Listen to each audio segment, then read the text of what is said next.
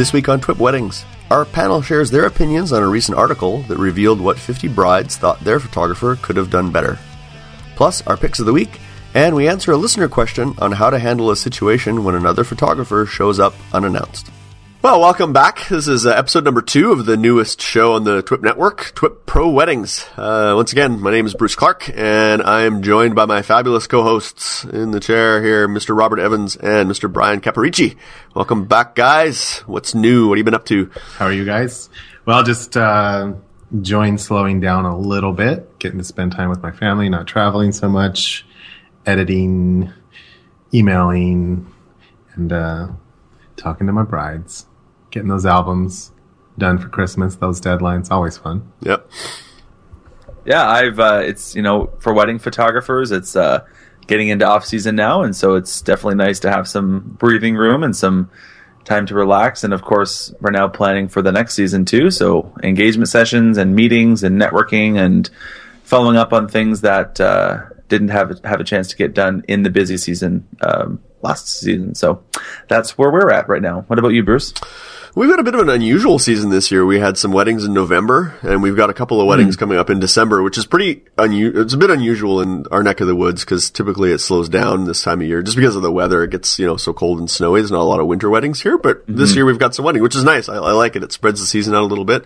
But we're got a little bit of a break here, so my wife and I are going to get away to Vegas for a couple of days and relax for a few days, and then get back into it. But like you guys, meeting with clients and doing all the little stuff, catching up on bookkeeping and, that kind of stuff, getting files together for our vendors, florists and venues and that kind of stuff, working on all those things that you just typically don't have a lot of time to get to during the peak of the wedding season. So yeah, that's where I'm at these days. So, but yeah, looking forward. I mean, we're recording some of these episodes before they're gonna air. So people are probably wondering but yeah, we're recording these things. It's December right now. Probably, these are gonna get launched when the show launches. But also getting geared up for Christmas too. So Christmas client cards, Christmas cards and that kind of stuff. So yeah, and what's around the corner coming up. Obviously, right now as we record, it's about a month and a half away, but. At the time this airs, we're kind of going to be in the middle of like workshop season, conference season, convention season, and the off season for wedding photographers. It's just, everything is timed so perfectly because there's everything that's out there, all the educational seminars and workshops and conventions and conferences that are just great opportunities for you, the photographer, to, get out of your studio, get out from behind your computer and to get out there and learn and actually be in a face-to-face learning environment. I mean, we talked in the last episode about the importance of getting face-to-face with your clients and face-to-face with vendors and networking and all that. I think it's just as important for us to get out and consume education in person, sort of what I call offline education. It's like that's where it all started and we brought it to online. But I think being in person at a workshop or a seminar is super important. Mm-hmm. Yeah, absolutely. I mean, I think some of the greatest things about workshops that I've attended and workshops that I've given really is just, again, the camaraderie, the relationships that you build with people. And, WPPI is coming up. And I mentioned in the last episode, I'm going on my 26th year, and I've probably been going to WPPI for 24 of those years in a row. I haven't missed one. And I have so many friends now, and the people that I see, and I always look forward to it. So even beyond the learning and the education, I think that's probably the bigger reason that photographers go is to be social and see each other. And so that's very indicative of, what the heart wants. Yeah, for sure. And that's a good segue. We're going to have Jason Group, who is the director of WPPI, on an upcoming episode. And we're going to talk about, conferences and how you can get the most out of conferences. I'm actually going to go to WPPI for my first time this year. So yes, I'm a virgin. I'm gonna pop the cherry, I guess, and go to WPPI this year and little hazing. WPPI haze. What's gonna happen to me there? I'm afraid. You're gonna find out once we get there. We'll let you know. Yikes! A whole new meaning to exposure. I hope not. No. Well, there's that. Keep me away from the Malibu rum and I'll be okay. So, yeah. so this week, guys, we want to sort of introduce, we didn't do this on our first show because we were kind of just getting to know each other a little bit and introducing ourselves, but we want to have a couple of regular segments on the show. And one of the segments that we thought would be good to have on the show is what we're going to call our picks of the week. This is essentially where we're going to pick an item, maybe talk about an item that we think would be a benefit for other wedding photographers to check out. And it can be anything. It could be gear. It could be a podcast. It could be a business thing, whatever you think would be, assistance to a wedding photographer. And as much as possible, we'll try to tie that pick into whatever the week's particular topic happens to be. So this week, we're going to get into what our topic is going to be. But before we do, let's kind of jump into our picks of the week. So, Robert, I'm going to start with you. What would be your pick of the week? Well, because it will pertain to today's topic in one aspect or another, I'm going to talk about My Wedding Album Company. I am a firm believer that every bride needs a wedding album. And for those of you that shoot and just hand your files over, not that it's wrong, but I think you're just, you're not servicing your client correctly. Of course, I've been shooting for a long time, and I grew up in a world where everybody got wedding albums, and today that's more, but it is like one tangible thing that they can have. They're never going to do it. I mean, those of you that do wedding albums, you know how hard it is just to get your brides to do them in the first place. So I truly believe that. So the company that I use is Couture Books. And you can find them online at couturebook.com. It's really Couture Book. I said Couture Books, but it's COUTUREBOOK.com. I like that company, because it fits my particular style. I think you will sell things more based on if you like it. It's a nice quality book, but the one thing I say about them is, the album tends to be, I say, looks like you bought it in a museum bookstore. It's a very high-end book. For not that much. Yes, there are much cheaper solutions out there. I would say a typical book that I put out, ends up costing me anywhere from, $400 to $700, and they do everything. So you design, but you send them so they print and bind, and it's printed on an offset print. They have recycled paper, book paper, but it literally looks like you bought it at a high-end bookstore. So that really fits my taste and my personality. That's what I show my own portfolio in when I show people my book. And that's what they get. And, we can do a whole show on albums and album designs. But I do it in two ways. I either let my clients choose, or I do it for them. I do a pre-design and they make that choice. But it's a great solution for me. And so couturebook.com is my pick of the week. Awesome. I know there's a lot of there's tons of album companies out there. How did you settle on that album company in particular? And how long have you going used back, I've used the other company that I've used for years is Leather Craftsman, and they've been around 70 years or so. It's a family-run business. Again, I saw them at a trade show. One of the advantages of going to trade shows is you get to see a lot of different types of things, and you can choose. But I just really gravitated towards. I was like, oh my gosh, this is the coolest thing that I've seen. And there are those solutions that like Shutterfly and Apple and all those people that print books, but they're cheap. I mean, they're good solutions, but they're cheap and they're crap, in my opinion, for a vacation book or something. But for a wedding album, for something that's representing your style and your brand, I think Couture Book represents my brand best. I have a high-end clientele. People touch that, feel that, see that, I recently just completed an order with a client of mine where I sold them 40 albums. What? Yep. And everybody was happy when that check came in. But and it wasn't actually, it was a destination wedding that I did, and I don't need to go into it too much, in Europe. But I basically, the client did a lot for his guests, for their guests, as far as events around the wedding. And it was a probably $7 million wedding, but I just, from my own power of suggestion, said, we should create a book around your guests' memories, not necessarily a wedding album, but the stuff that you did for them. And so I designed it. I, on my own dime, designed it, printed one copy, delivered it to them personally in New York. Actually, when I was there speaking at Photo Plus. And it took me a year or so to get it to where they were happy with it. Cause I did a pre-design, but 40 books. Wow. Nice. So drinks are on Robert when we get to Vegas for WPP. Well, you get a free drink because it's your first time. Okay, all right. Yeah. Excellent, good pick. we'll put, again, all these picks, we'll put a link in our show notes. Brian, what's your pick? Cool. So it was actually funny because, we didn't plan this necessarily, Robert, but yours actually goes really nicely into what my pick of the week is going to be this time, which is Fundy Album Builder, version 6.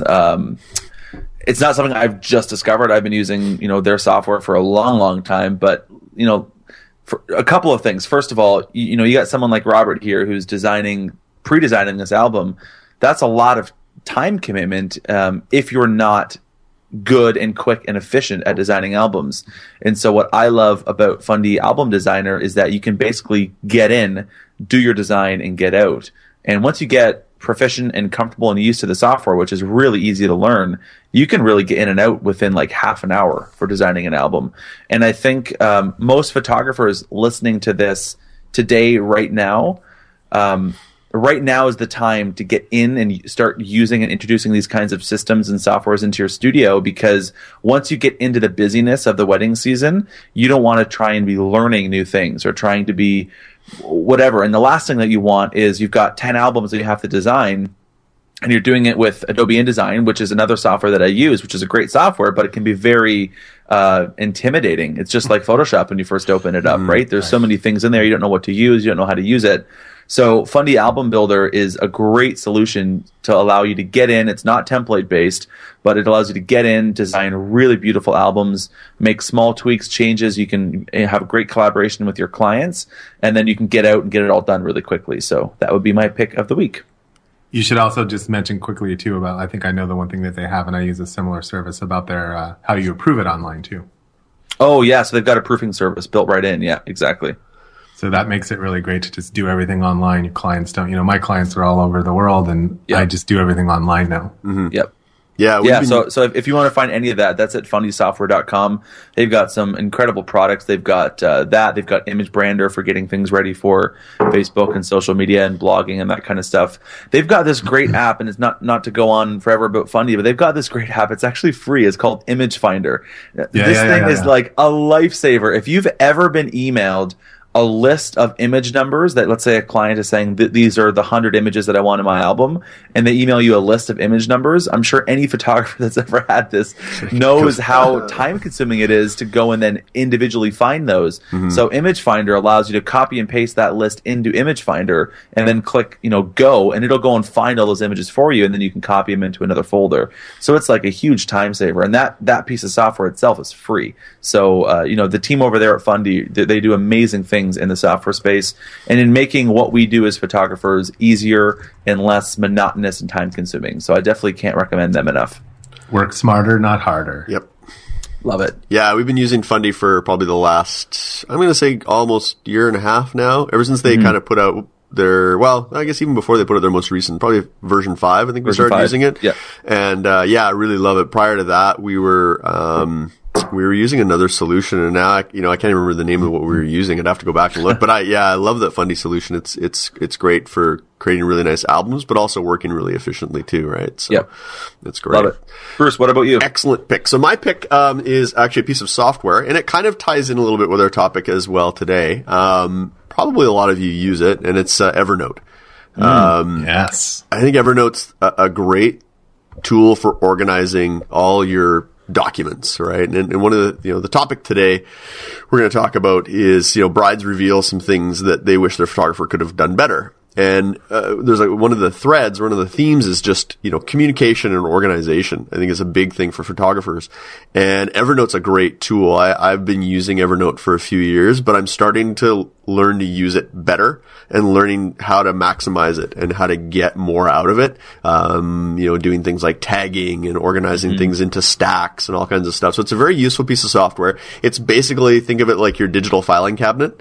You can put everything and anything in there, PDFs, you can create notes, you can create to-do lists, all kinds of stuff. And the nice thing about it is it works across multiple devices. So they have a desktop version, they have versions that work on Android and iOS and I think Windows phones and so pretty much, anything you have with you, be it your tablet, your phone, your computer, you can go in and update a note or look up a note. You can add voice memos. It's a really cool piece of software and it does a lot. And it's actually, you can get a version that's just a free version. or for about $45 a year, you can get their they call it their premium version. And, it allows you to do more, allows you to sync more, in the month. With the free version, you kind of have a limit on as to how much you can put in there and synchronize. So if you're putting a lot of documents and things in there, I've been just starting to file everything in there. And it's a great piece of software. We put all of our, that in Dropbox sort of makes sure that I've got my information anytime I need it. So if I need to pull up a client contract or anything like that, I put it in both places. I can instantly sort of get at that information, and it helps me be more organized, and that's going to, I think, lead into our discussion today. Cool. That's great. And they actually just recently introduced a new style. I don't know if it's still in beta or not, but they have this new minimalist style, right? Where it's not the traditional Evernote organization structure, and it's like kind of gets everything out of the way and just lets you work on a blank screen. I really like that. Mm-hmm. Yeah, I've seen that. Yeah, it's pretty cool. So that's my pick of the week. So again, we'll love it. Put links to all these things in the show notes for this episode. Okay, the next segment that we want to introduce as a regular segment on the show is a listener question segment. Again, we want your guys' participation. We want the audience to participate in this show and tell us, what are the burning questions? What are the things you need help with? And you can do that a couple of different ways. You can head over to thisweekinphoto.com. And you can leave comments and questions for the on the blog post for this episode. We also have a submit listener question on the site too, where you can send a question through. Or you can email us using the email address twipwed@thisweekinphoto.com.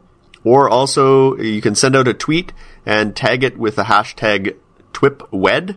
And we'll keep an eye out for those as well. And you may see your question on a future episode. So we have a question already. Question came in. I know we haven't officially launched the show, but we actually have a question that's come in.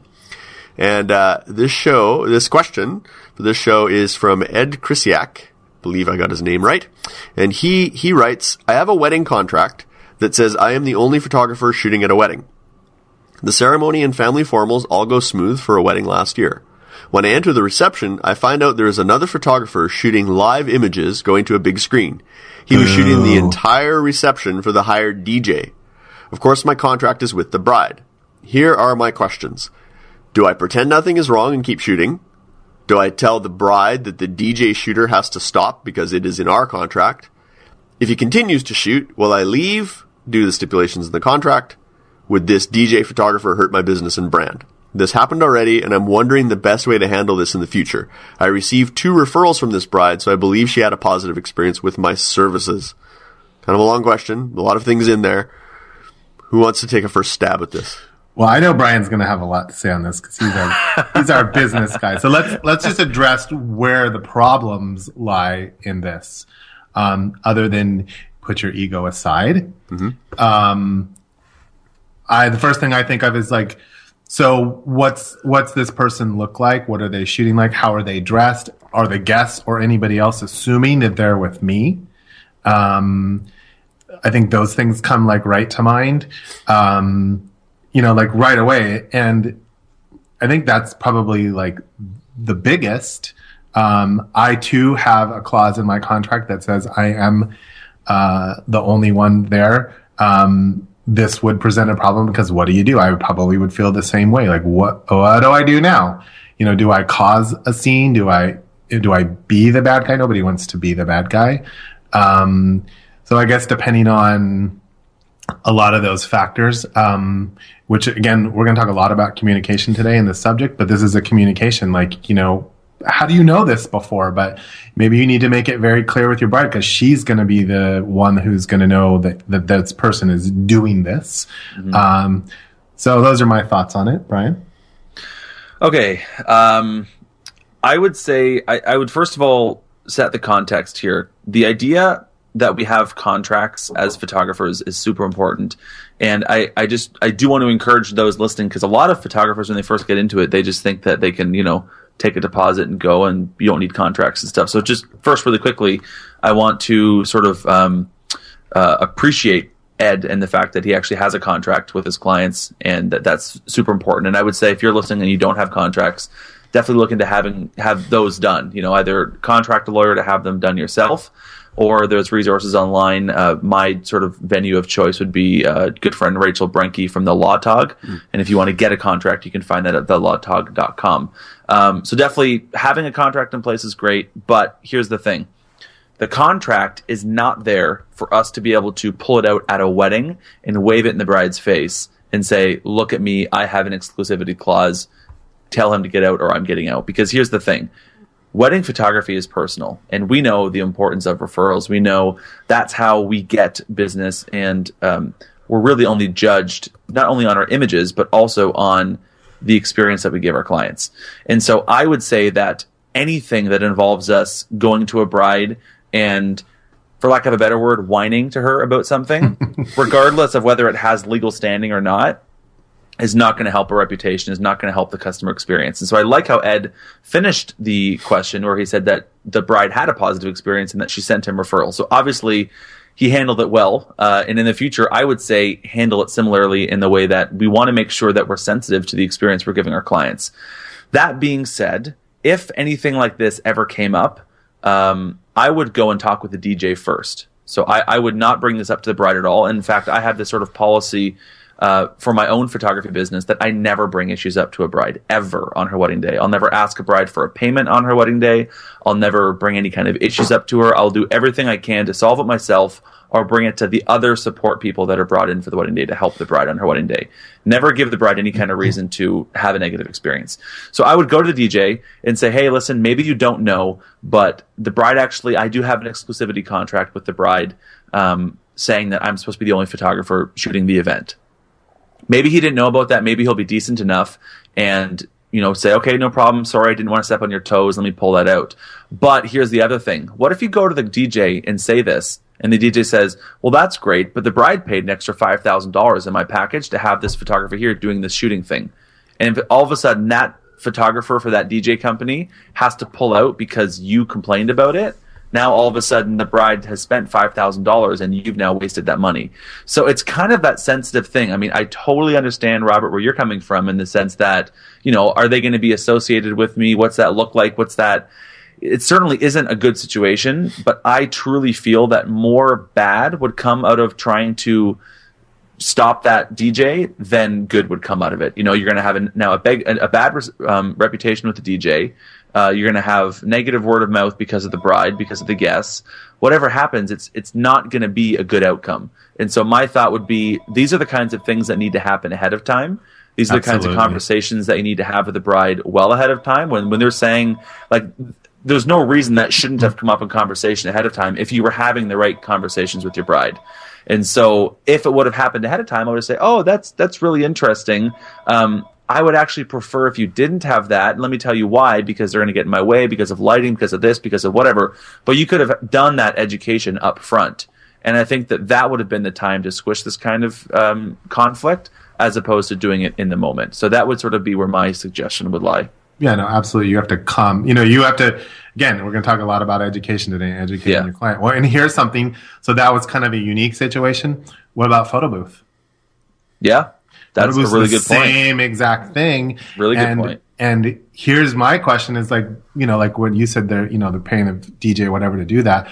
Well, why didn't you just ask me? You want a photo booth? I can do a photo booth, or I could sub out a photo booth. Here's another thing that's very common is the planner, the florist, someone else there taking detail photos of the wedding. Mm-hmm.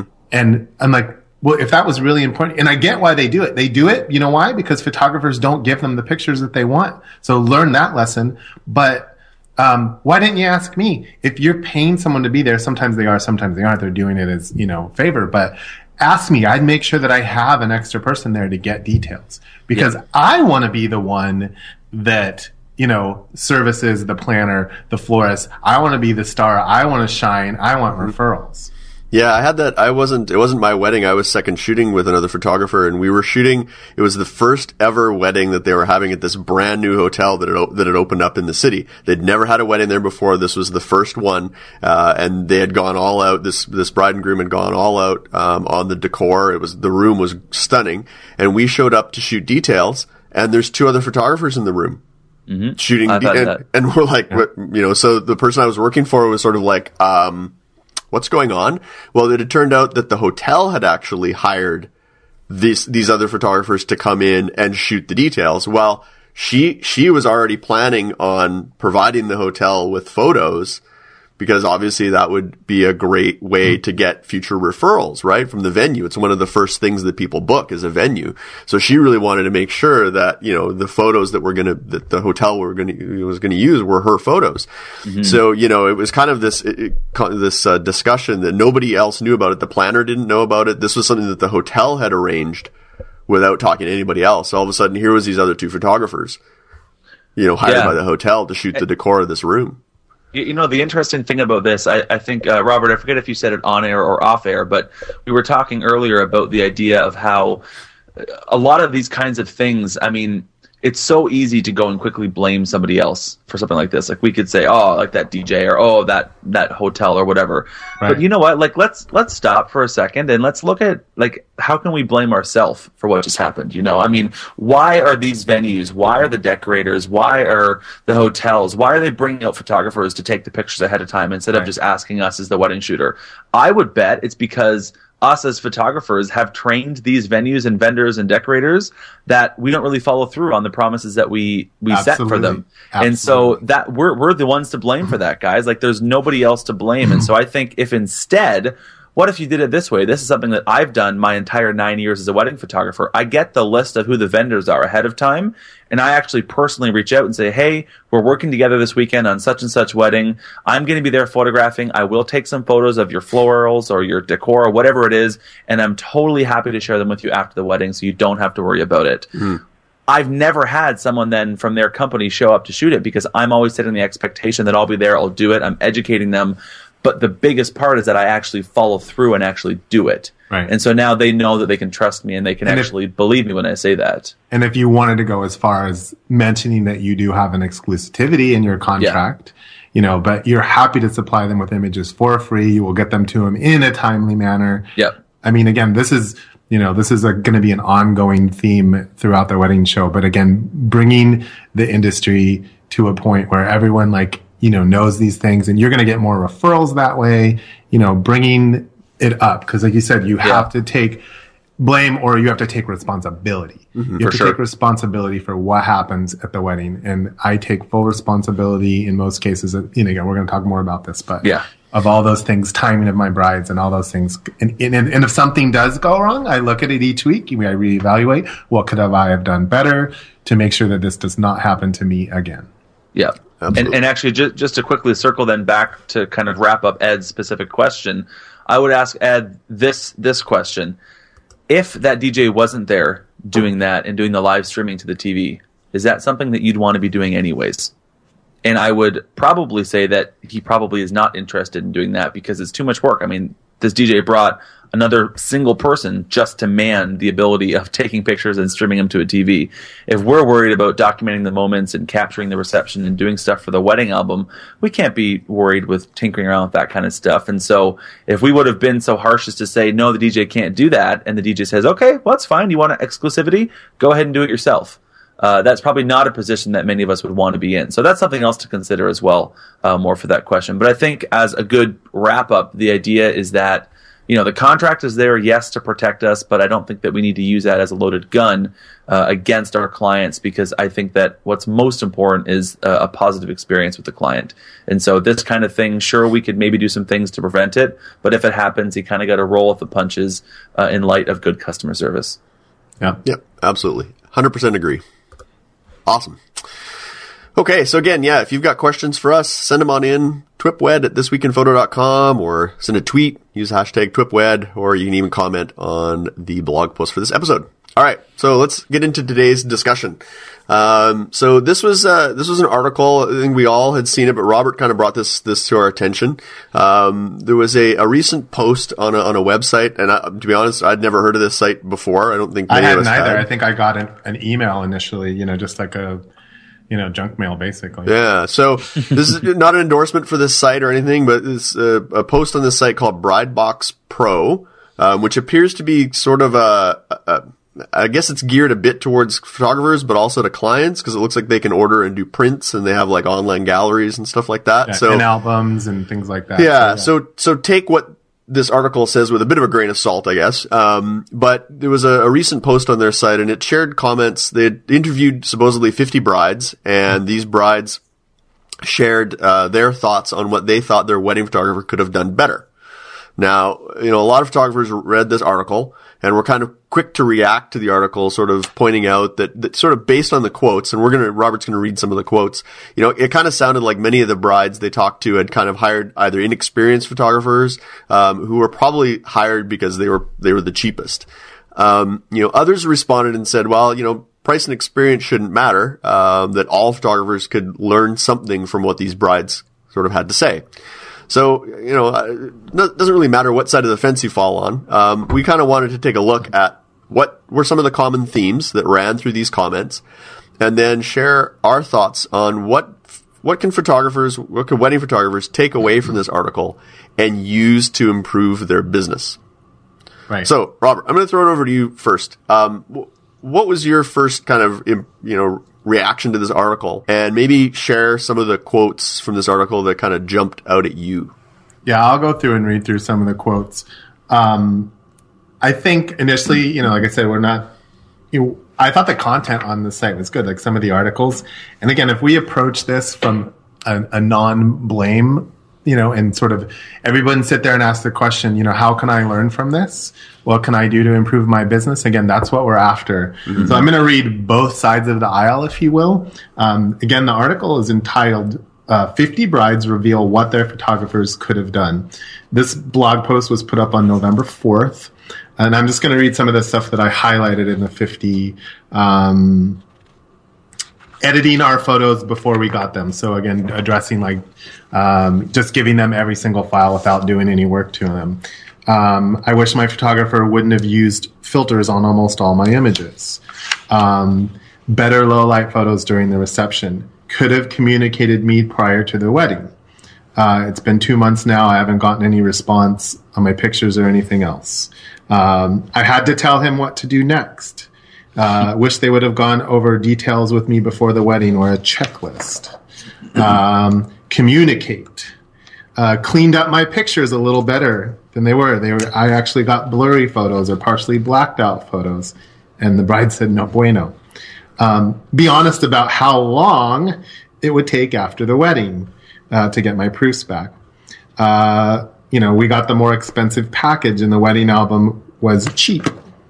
I was disappointed in the materials and the cheap picture quality. I only had a handful of pictures of the picture people that I wanted and me and my husband. I wish the photographer would have had a second photographer. Communicate better regarding of what I wanted. Giving our photo backs in a proper timeline, basically on what you promised. Editing my photos. Again, detail or the quality of what you're giving back to your clients. Spend more time taking photos prior to the ceremony. More party shots. More candids. More respecting my opinion when designing the wedding album. More romantic images and intimate poses.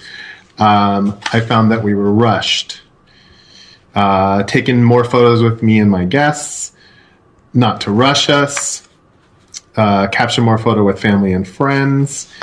Have been more open and nice and not so closed off.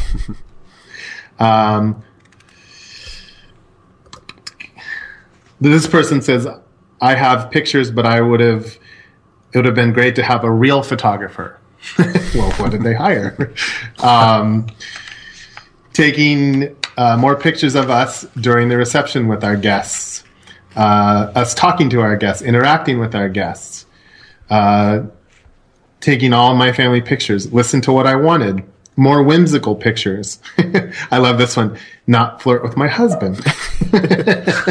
Whoa. I don't do that, by the way. Cheap album. Unprepared, fumbling around with cameras and settings. Completely ignored my cell phone calls and emails. It's been 3 months. I still don't have my proofs on a typical 4 to 6 week turnaround. Been more prepared. So that's the one article. And again, I just read highlights. You want to read that all 50 points, go to the website, which are in the show notes, and read that. Yeah, we'll put a link into it. Yeah, so you see the common things there, our communication. They could have been, prepared better as far as before. Another big theme was candids and details, shooting more candids. I heard several times the bride say more pictures of our guests and candids during the reception. Knowing who the important people are, the VIPs. Again, cheap albums and products was mentioned a few times. And so now let me just quickly read you some of... So on November 12th, which was approximately 10 or so days later, they did another post. 50 photographers reveal what their brides could have done better. So here's what the photographer said. Give me more creative control. Trust me. Be realistic. Use locations that are nearby and not 20 locations where you think you're going to get the best photos. One photographer said, send me an invitation so that I feel more involved in the wedding day. Be more realistic and upfront about her wedding day with her poses and what she's expecting. Keep to a pre-planned schedule and be early or even on time. Be present and enjoy the day and forget about all the other details. A tense bride is hard to work with.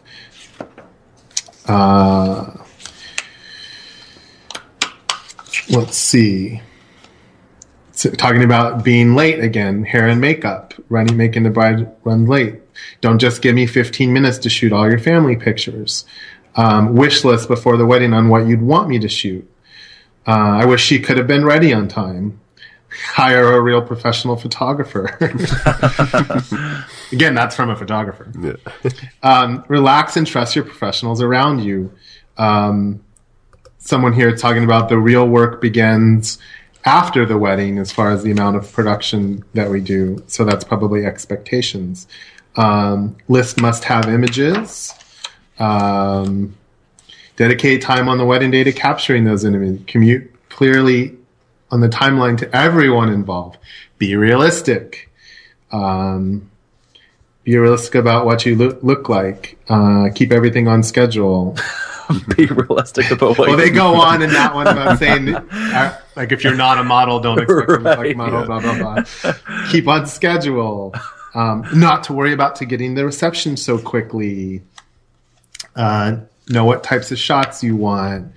90% of my brides all act like we never met or that I gave them instructions at all. They just listen to family members instead of the photographers or people who have previously been married. Traveling around for portraits again. Realistic expectations. Enjoy the moment and stop sweating the small stuff. Don't worry about your gown getting dirty.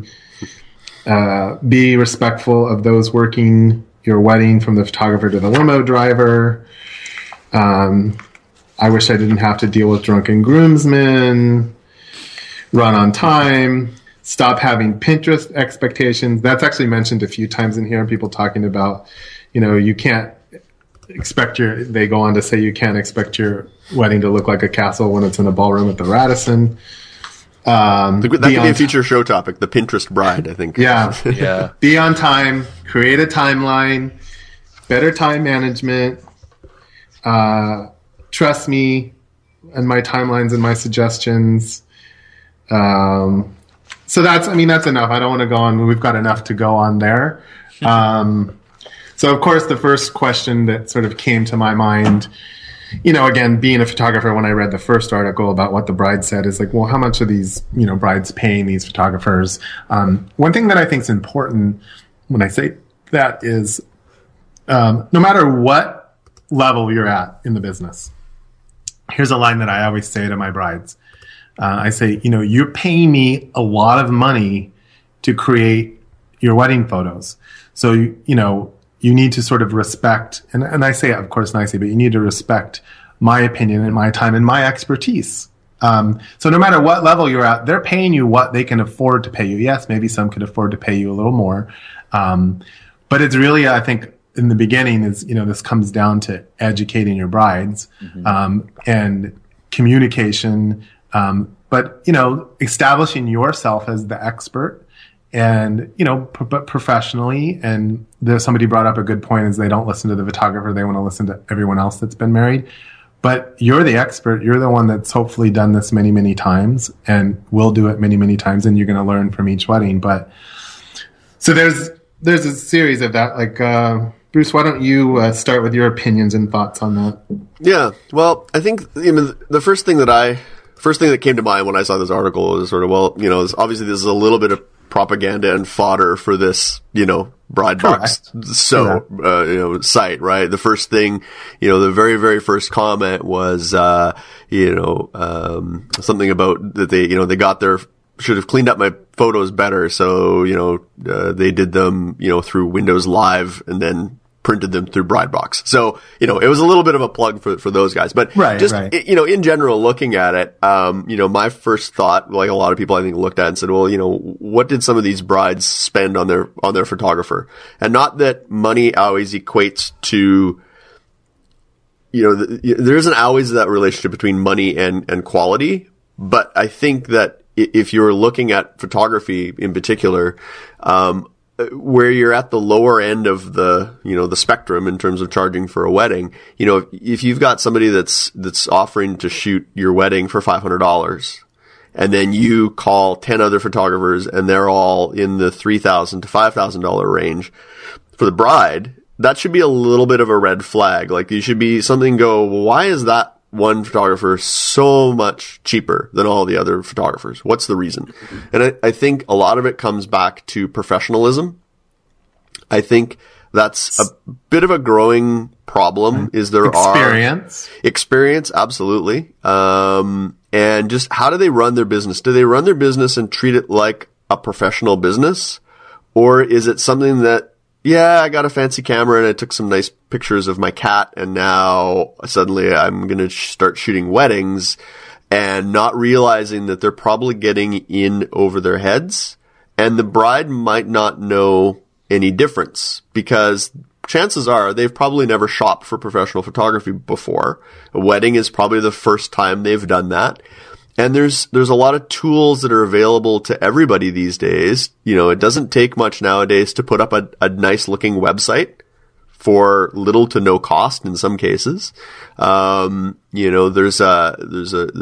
an issue these days with photographers wanting that immediate gratification and wanting to be, immediately successful, and doing so by nefarious means, such as, stealing other photographers' work and passing it off as their own and putting it up on their site. And suddenly, boom, they're in business. And unfortunately, there's more and more of that happening, and it paints all photographers, unfortunately, with the same brush. So if you have brides, for example, reading this article, suddenly they're going to look at these things and they're going to look at all photographers and think, oh, this is common. These are common problems with all photographers. Right. And so that's one of the issues that I have with these types of articles is sometimes it can paint all of us with the same brush. Like some of these comments were, my photographer fled the area after giving us the raw photos digitally. I don't know any professional wedding photographer who's just going to hand over raw photos and flee.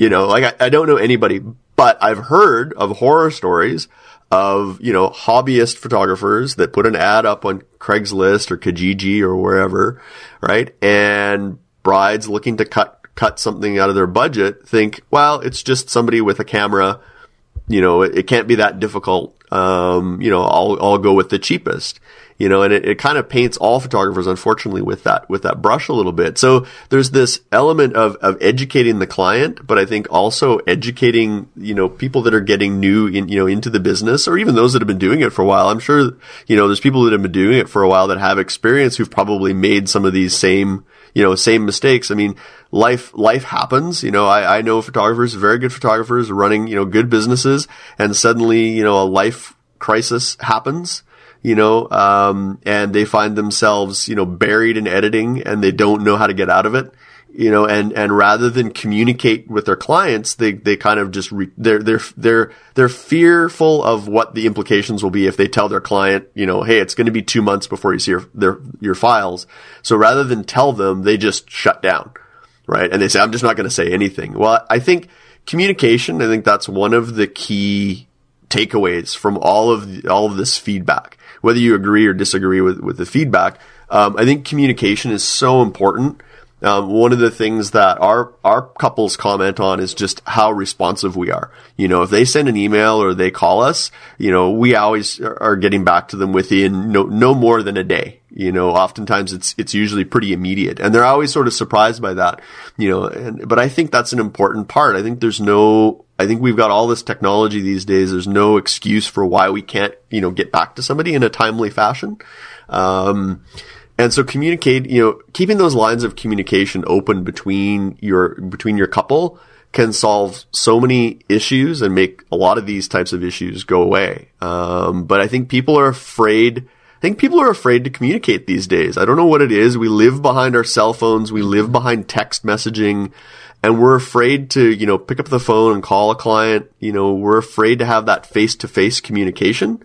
And I think, we always insist on meeting with our couples where we can. And some of our couples, sometimes they live out of town and we can't always meet with them face to face before the wedding, but we always try to have at least 2 or 3 meetings with our clients prior to the wedding. So we're going to meet with them when they first come in, hopefully to book with us. We're going to meet with them again during the engagement session. We usually meet with them again after the engagement session to go through their photos and talk about things. And if there's things they didn't like, in terms of a posing or an angle or something like that, we can work those things out before the wedding day. And then we have another meeting with them prior to the wedding to go through everything, timelines, and talk about all those things. And then we meet with them again after the wedding. So we have multiple points of contact with our clients. So I think communication is so critical, when dealing particularly with weddings. Right. Yeah. Ooh, see that mouthful over there. Yeah. There we go. Brian's ready to go. I can tell he's chomping at the bit on this one. I'm firing on all cylinders over here right now. Okay. This is the thing. As a photography industry, it's so easy for us to look at something like this. And listen, admittedly, I did it too. I look at this and I'm like, the pitchforks go up and it's like, wow, what kind of what kind of photographers did they hire, or what kind of money did they spend? And these expectations are completely out of whack. And it's so easy for us to kind of write it off as like, oh, that's just silly. It's, self-promotional by the website that posted it, or, we don't know the context of where these brides came from and all that. And sure, it's easy for us to write it off and dismiss it and move on and go from there and just kind of, call it another silly list that the media tries to push out there for viral purposes. But here's the thing. There's substance behind all this. And there's something that I think we can learn from all this. And these brides didn't make these things up. These things actually happened. And I think that's a really, really unfortunate situation for the brides, but also for us as an industry, because if we approach it with this idea of saying, oh, it's nonsense, and we kind of, make excuses for it, we're not really learning from what I think we can be learning from something like this. And so here's where I come from it. Maybe a bit of a different perspective, maybe not. It sounds very similar to what you guys are saying. We're to blame for all this as an industry. This is our fault. It's the exact same thing that we talked about earlier with the contract thing. This is our fault. All of these things are our fault. Absolutely. We cannot blame our bride and say, well, come on, like, how can you expect me to do blah, blah, blah, blah, blah, blah, go on. It's like, well, it's because either we didn't communicate that properly, we didn't set those expectations properly, we didn't educate the client properly, we didn't show them what our albums look like properly so they knew what they were going to be getting at the end of the day. This is all our fault, and these are all things that we as photographers can be fixing and can be doing properly to avoid these kinds of situations. So I think this is actually an amazing article for every photographer to go and look at and read and take and learn from. Because if you're not, and this is the thing, listen, I've talked to so many photographers that, like Bruce, I love what you're saying about how you actually have these meetings, these conversations with brides. Listen, let me tell you, 99% of the photographers that are listening right now probably don't do that. And so when you come up with this kind of situation where the bride's like, oh, well, there's not enough candid photos. It's like, well, did you see candid photos in the photographer's portfolio? Oh, you didn't meet with the photographer to look at their portfolio? Well, that's the photographer's fault. Again, guys, the bride is doing this probably 9 times out of 10 for the first time. And, us as photographers, like, we are the experts. We are the professionals. We need to be consultants on these kinds of things. We can't just be button pushers, because if you're just a button pusher, you're never going to get yourself out of the $500 shoot and burn model and space in the industry. And so if we can position ourselves to really properly and effectively communicate all these kinds of things to the bride, that's on us. That's on our shoulders. That's our responsibility to do that. We can't just assume that the bride knows what our process is like. We can't just assume that the bride knows that we're not going to do table shots, or that the bride knows that we're going to have X quality of albums. Those are all on us. So I think the lesson that we need to take away from this is to be more intentional with setting those expectations for our brides, be more purposeful in our communications, and take the role of a consultant and not just of the person that shows up on a wedding day and pushes a button.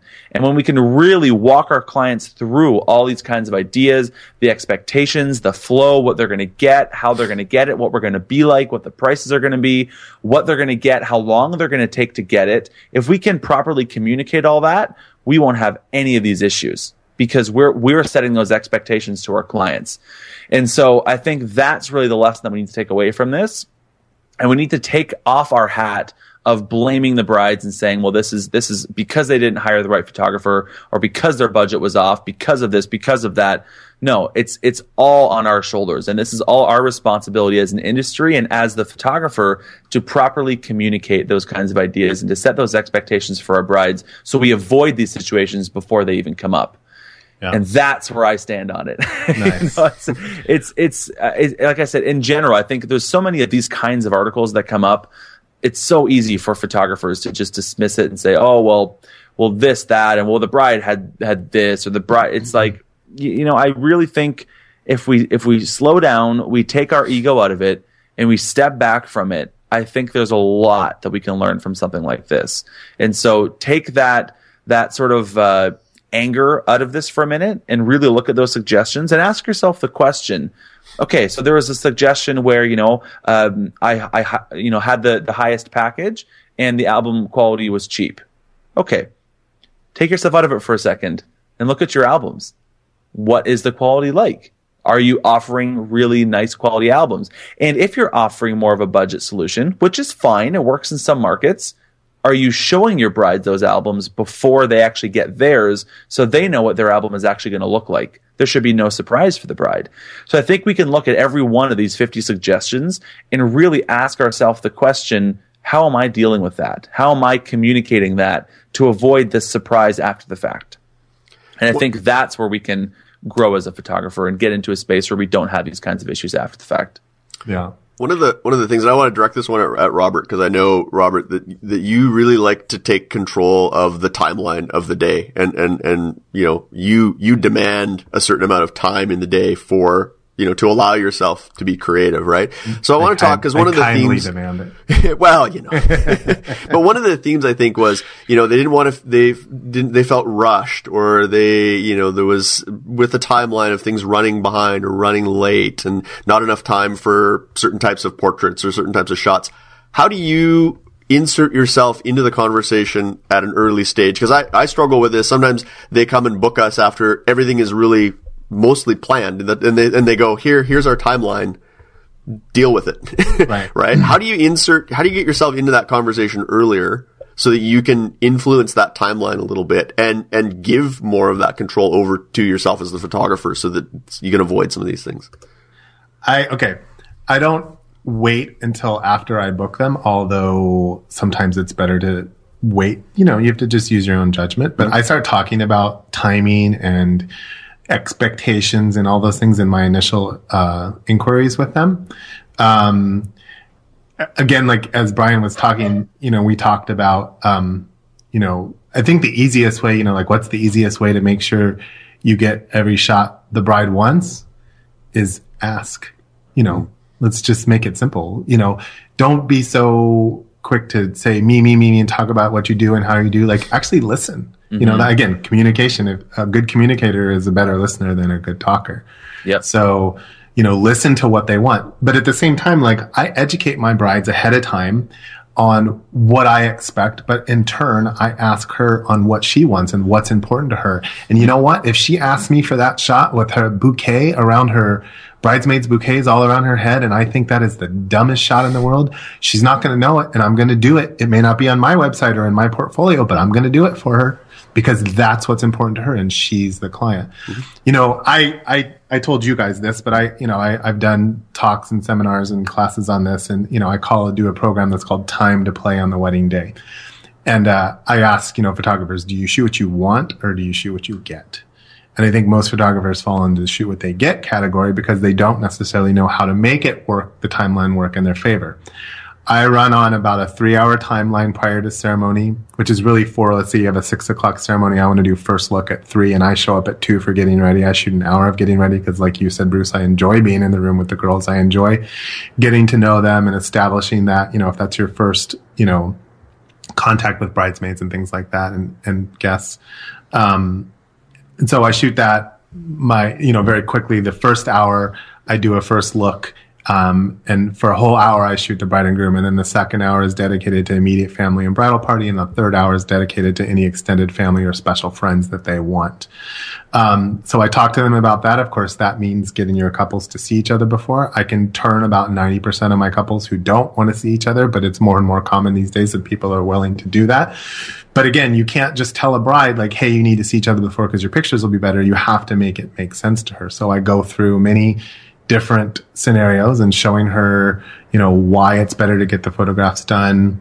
You know, you've got to ask all those questions. Like one of the things I brought up is like, you know, sometimes brides want to go to like 50 locations. That's unrealistic. Or, you know, you just have to talk to them and become the expert, you know, and say, well, this is my suggestion. This is what I suggest, that we do. You know, I've shot over 1,000 weddings and this is how I've seen it work best. You know, I'll do what you want, but if you want, you know, and if it's not realistic, you heard that term come up, then you have to tell her like, well, okay, you know, I've always wanted to make t-shirts for photographers that says I'm a photographer, not a miracle worker.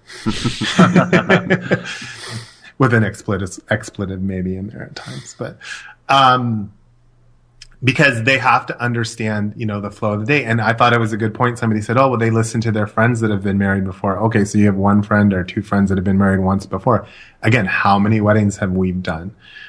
If you're new at wedding photography, even I was thinking when you were talking about those that shoot and burn. Now, I don't necessarily disagree with that, but I know people have to start somewhere. Mm-hmm.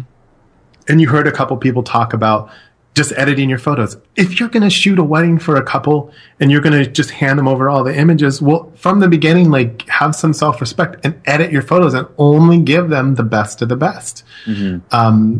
You know, if you shoot 3,000 images, they don't need to see all 3,000 images. Go through and edit and pick the best 1,000. It doesn't have to be a specific number, but don't give them the blanks or the bad expressions or the out of focus pictures or the, you know, all those things.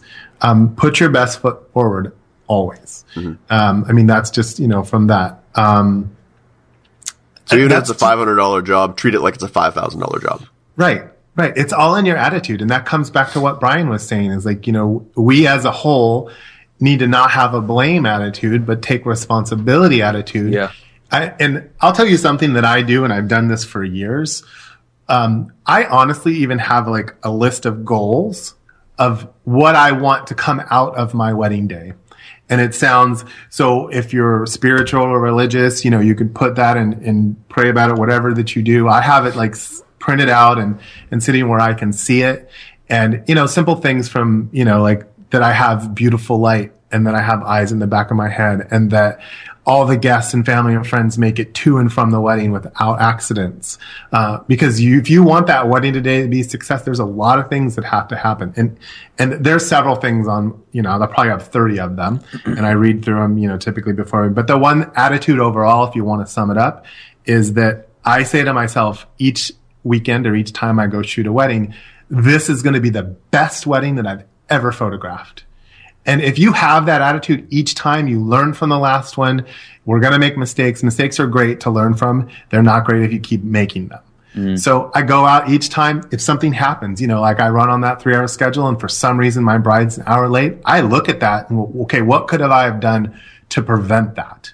But I would say 98% of my time, my brides run no later than 10 to 20 minutes, just for natural things. But I educate them on a few things. I'll give you 2 points that really, really work well. Hair and makeup. You heard somebody mention it in the thing. I always tell my brides, I don't care who or how great your hair and makeup people are. You lie to them and tell them that you need to be ready 1 hour before you really do. So if I'm going to do first look at 3 o'clock, I was like, you tell your hair and makeup person you need to be ready at 2 o'clock. That's when I'm going to show up. Even if I show up and your hair and makeup's done, great. Sit around, drink some champagne with your girls, have conversation. They're going to have to touch up. We're going to get getting ready shots. And then you can have time to get dressed. The other one usually is a timing issue with family. Everyone always says your family runs late. Well, the mistake that photographers make is that even if they talk about a timeline or when they're going to do the photos, and this is typically that applies more to the extended family because the immediate family bridal party, they're going to be there part of the day, is they don't tell them the photo schedule until the night before at the rehearsal dinner. By the way, Aunt Sally, pictures tomorrow at 5 o'clock in front of a chuppah. Well, that's the first time they've heard about that. And you have to remember, these people are in town. You might be at a location where they want to lay by the pool or whatever. So you just kind of threw a wrench in their entire day. Now they have to be ready even an hour before they thought. They might have hair and makeup appointments, etc. So I always suggest to my brides, 2 weeks before the wedding, 3 weeks, whatever you want, whether you want to make a phone call, write a note, send an email, and say, hey, Aunt Sally, I love you. You are so important to me. Pictures are we're going to do everything ahead of time. They're going to be at 5 o'clock. Will you guys make sure that you get you and your family, because I really want to make sure that I have a photograph of you. Makes them feel special. Who's not going to try a little bit harder when you've made them feel special and important?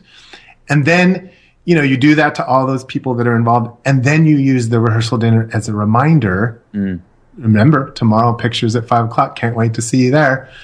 Those 2 things right there will save you a ton of time. And if you get your bride to do that, the other thing that you can do, and I've done it, I'm not always great about it, is actually you don't have to create a shot list, but you can create a schedule. And on that schedule, you just say, immediate family bridal party at 2, extended family at 3. You don't have to put names, but you can create a little photo schedule that as a PDF and email it to the bride, and she can share that with her family, but put your pictures on it and put your contact on it and maybe where they can find the photos afterwards. And now to their whole immediate family and bridal party, you just sent out an advertisement subliminally. That's great. And they know where, and put your pretty pictures on it, whether it's wedding or say, oh, look, we do family portraits and maternity or whatever, and send that out to them as a way to pass on to their friends. Better yet, if you can get their emails, but you can pass it along to the bride. But those little tips, I can talk about this for hours, but those little tips really make a huge difference. But I think to sum it up, it just really comes down to educating the bride on what you think is best, what works best. Allow yourself the time that you want. I do 3 hours. A lot of that time is built in also for things to run a little behind.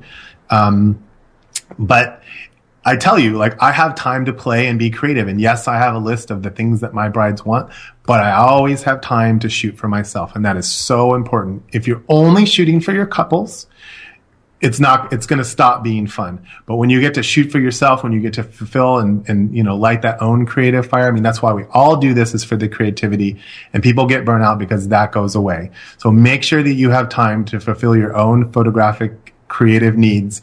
And I promise you will love photography more. Some great tips, some really good advice. I know one of the things that I'm working on this off-season, one of my off-season projects, is putting together a bit of a magazine. Yeah. That it's going to go to our couples. It's going to contain, all this information, some of the things you talked about, and there's some great tips in there about notifying the family, weeks in advance. Those are some awesome tips. So that's something that I'm putting together a package that can go to the client, something that they can flip through, they can read. Again, it's anytime we can educate, no matter whether we're educating our clients, educating other photographers, it's going to help raise the bar across the board, right? It's going to help raise the bar for everybody, right? And again, avoid so that we'll have a future where we don't have these kinds of lists. Maybe it'll all be, 50 amazing things that my photographer did for me on my wedding day, right? And again, we could do a whole show on this, but here's something else. Think about, everyone works a little bit differently. But think about the things like all the stuff that I educate and I teach my brides. It's everything that's happened to me in my 26 years of shooting weddings.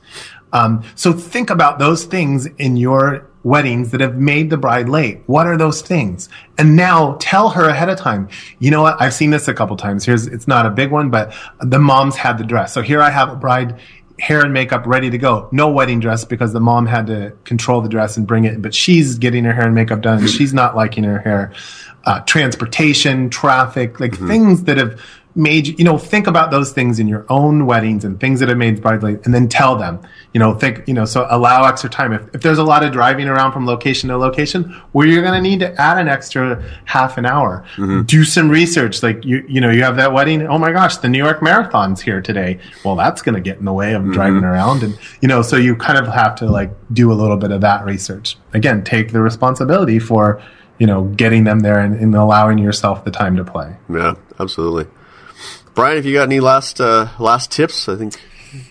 Man, I think this was a great discussion. I totally endorse everything that Robert's saying. I agree wholeheartedly with all of that. I would also add the point that, a lot of the comments that we saw in that list are things like, oh, my photographer didn't get a table shot, or the photographer didn't get candid shots of my friends like I wanted, or things like that. And I would echo the sentiment that we're given 2 ears and 1 mouth on purpose. We're supposed to listen twice as much as we talk.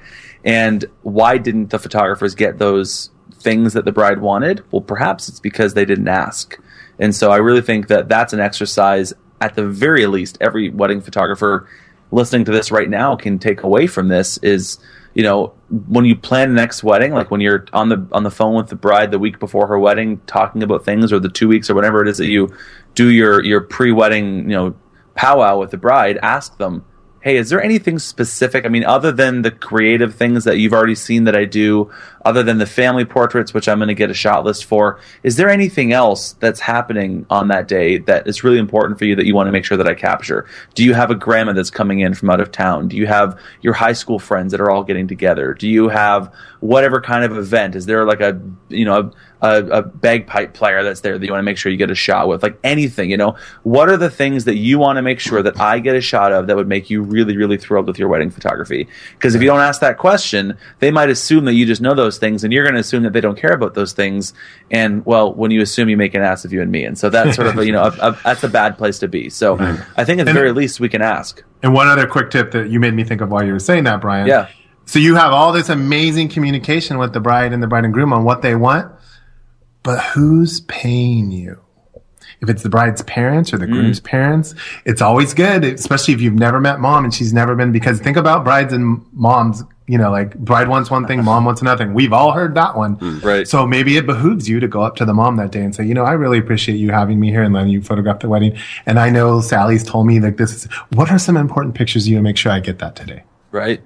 Do yourself that favor. You will right away earn a huge fan, because you've respected the person who's actually greasing the wheel. Yep. Can you imagine what that would look like, and the amazing things that a bride's mom would have to say about you if you made a point of actually calling the bride's mom the month before the wedding and saying, hey, listen, I'm really looking forward to photographing your daughter's wedding coming up, and I know that it's really important for you. Thank you again. I just want to know from you, is there anything special or anything specific that you'd really like to make sure that I photograph? Like, are you kidding? Can you imagine? Like, there's nobody touching base with the bride's mom like that. Can you imagine the good things that bride's mom would have to say? And then also, you're starting the wedding day off. The moment that she sees you, she already has a good feeling about you because you've done that kind of follow-up ahead of time. I love that. Mm-hmm. Yeah. Leads to bigger tips at the end of the wedding. There you go. What are these tip things you speak of? Well, a lot of times, as an owner, you don't always get tipped, but That's a lot of times I've had clients tip my second shooters and not me. Yeah. Yeah. One of the things we do is we go to the rehearsal if we can, if we're available. Yeah. We don't go to shoot it. We just go to make an appearance because a lot of times that's the first time we're meeting the rest of the wedding party and the family. And we find when we meet them, even if it's just for half an hour, it's not that much time out of our schedule. We can go, we meet the officiant, iron anything's out with him beforehand, him or her beforehand, but also meet everybody. And then when we walk into the room the next day, everybody's like, oh, hey, Bruce, hey, Sarah. It's, they know Absolutely. us already. There's that familiarity. And that, I do that on Destination because I'm there. And, a lot of times you are shooting the rehearsal dinner, but I'll just, I'll find out when the rehearsal is and I show up to it. I shoot candids. I don't say a word. I just, all of a sudden I'm there and they see me and I'm like shooting candids. And just like you said, you're introducing yourself to the bridal party and things like that. And you actually learn things, at rehearsal that you can use for the next day, even personality wise. And, maybe how someone's walking in or, there's a lot of it's harder to do, or like you said, Bruce, I don't necessarily do it when I do local weddings because it's like a whole nother day to go out and show up. And a lot of times when I work locally, I don't necessarily shoot rehearsals. Sometimes I do, but I always on Destination. I do. Yeah. Yeah. So excellent, guys. Some fantastic advice. And I think, I think we did a good job of breaking down this article. Again, if you're interested in kind of reading, these articles, we'll put links to both of the articles in the show notes. Maybe Robert, if you want to share your list, your pre-wedding checklist, your goals list, I think people might be curious in seeing something like that. Okay. Yeah. I'm happy to put them up. We'll have all that in the episode as well. But on those lines, you can look at mine, but create your own. Yeah. I have stuff on there that's, that I get good weather and beautiful light and that I have eyes in the back of my head and just all sorts of, but I put it out there in the universe. I put it out there on like what I want, that my brides run on time and that I mentioned that the guests arrive to and from the wedding safely and, no equipment failure, card failure, all things that, I want that. You have to think about everything that will make your wedding successful from prior to the wedding till after the wedding. Please don't let the groom be drunk when he shows up. Awesome. All right. Well, I think that brings us, I think we've come full circle on that. I think we've done a pretty good job talking about that. So that brings us to the end of our second episode. How about that, guys? 2 episodes. Yeah, 2. Woohoo! So, once again, thanks to our sponsors, for their support. And, remember to send in your questions for the show and share us your thoughts by commenting on the blog post for this episode. So, Brian, where can people find you? Oh, well, my corner of the internet is over at www.sproutingphotographer.com. That's my educational website. That's where you can find all kinds of pricing calculators and in-depth how-to articles about the business of being a photographer, as well as we have our Business of Photography podcast over there as well. And I'm on all the social media channels at BCAP Photo, BCAP Photo, 2 P's. Excellent. Robert, where can we find you? Well, if you want to go look at my work and my website, try to brand everything cohesively, it's robertevans.com. Twitter is at Robert Evans. Instagram is at Robert Evans.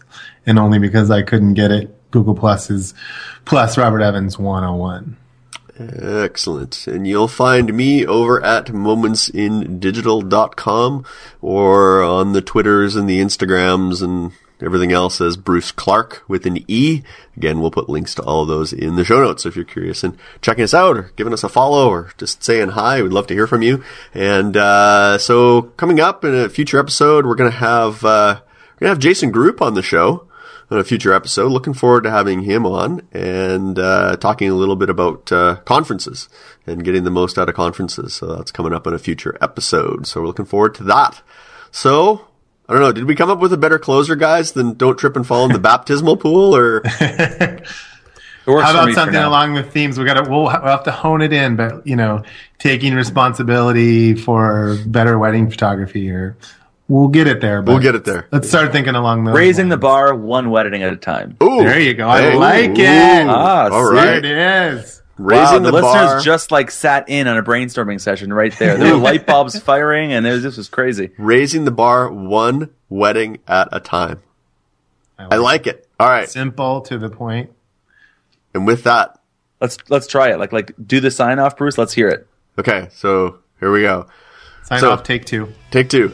So until next time, we're here raising the bar one wedding at a time. Oh, you could do better than that. I can do better than that? On. Raising the bar one wedding at a time. How's that? It wasn't how you said it. It was. This is my delivery. Helping you. Helping you. Brian, why didn't you came up with it? You close it off. Thank you for listening to This Week in Photo Pro Weddings. Until next time, helping you raise the bar one wedding at a time. Yeah. Nice. Keep it. Print. Print. Cut. Print.